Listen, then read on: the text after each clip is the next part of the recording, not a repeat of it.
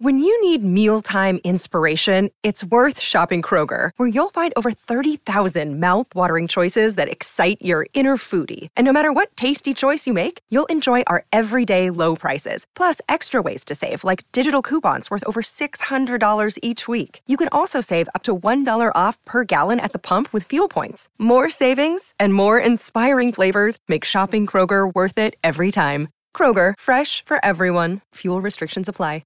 Yes, it's Thursday night here on Sports Day WA, wherever you may be listening, right around this great state of ours, all thanks to Kia and the EV6 GT World Performance Car of the Year and our friends at Toolmart, the complete tool centre serving WA for over 45 years.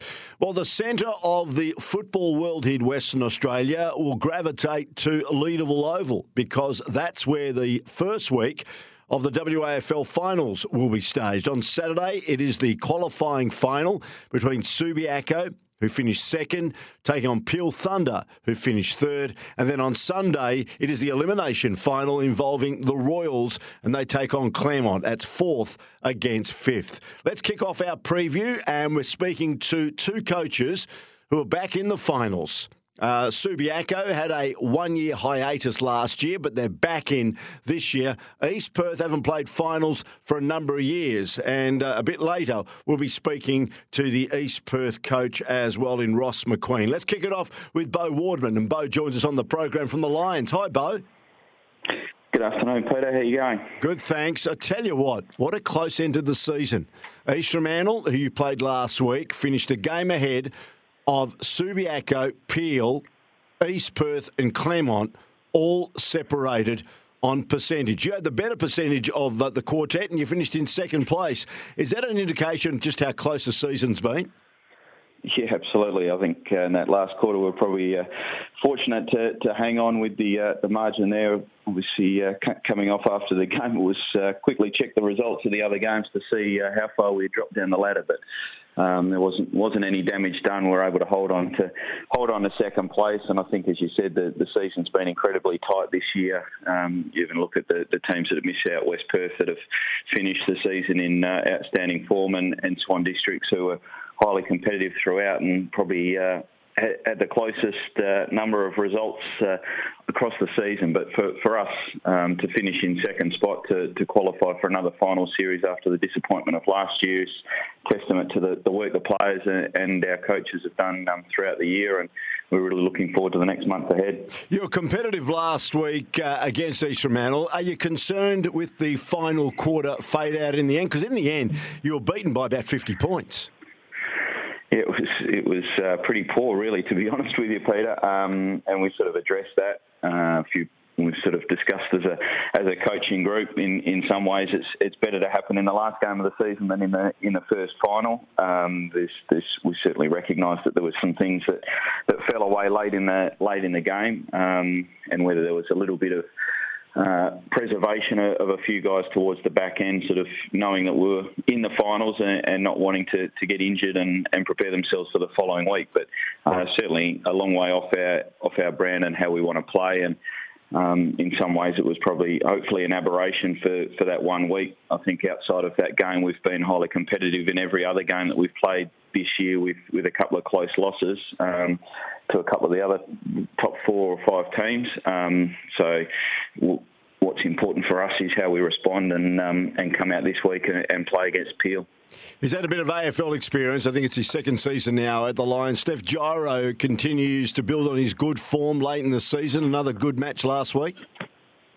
Yeah, I thought he is really hit his straps in terms of his form over the last 4 or 5 weeks. We sort of had him playing through half forward and a bit of time on the wing through the middle of the year, trying to get some more speed in and around the ball. I think he's been better suited over the last couple of weeks to playing on ball, and his form sort of reflected that. I thought last week, along with Liam Hickmont, they were probably the 2 leading contributors across the game, and no doubt their form's going to be important for us to have success over the coming games. And no doubt defence is very important. You must be really wrapped with the performance of someone like Angus Dewar.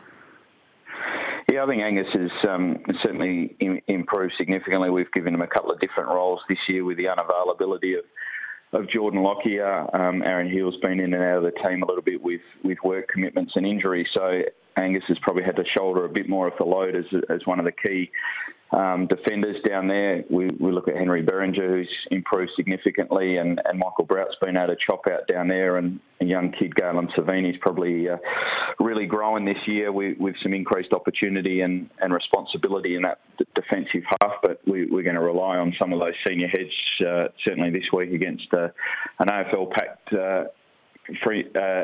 Peel team with obviously all their Fremantle talent coming in, so that's going to be important that we've got those guys that have had finals experience and are ready for a big game. Interesting, Zach Clark's been a great addition to Subiaco. He's been super in recent times and could almost be a leading contender for the Sandover medal in a couple of weeks. How important has he been to your makeup, and now with a hardened professional on the back end of going into a finals campaign, knowing Zach Clark will give everything? Yeah, definitely. I mean, his resilience throughout the season has been outstanding. I think the ruck work is there for people to see, but I think it's the capacity for him to bring those other midfielders into the game, and we've seen real growth. You mentioned Steph before, but Liam Hickmont, his brother Will, rolling through that position, Riley Morgan, Jamin Alone, Tara Schofield are all young kids that have stepped up and have been well supported by having Zach in there, and Lee Kitchen, who's been in and out of our team this year with injury. It's been a fair workload for some of those young kids to come in. So to be able to support that with some of the experience and calibre of Zach in the ruck, but just around the ball to help educate and guide them in terms of their positioning and structuring up, has been immense. And I think Zach's form has really been strong throughout the year, and hopefully he does poll well in the Sandover. I'm not sure if rucks and key position players are often the favourite of the umpires, but we'll see how he goes in a couple of weeks. And just finally, Beau, you mentioned Lee Kitchen, who's been in and out due to injury. What a warrior he has been for so many seasons for Subiaco. Is there a feeling amongst the club and amongst the players this could be his swan song year? Yeah, I mean, he's probably been in and out.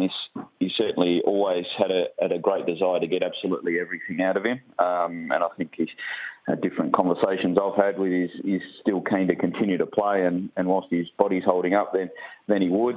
He's probably had more injuries this year than he has in his entire career, and whether that's just circumstantial or it is a little bit of age catching up with him. So we've had to just manage his training program to get the most out of him. We'll see how he goes at the end of the year.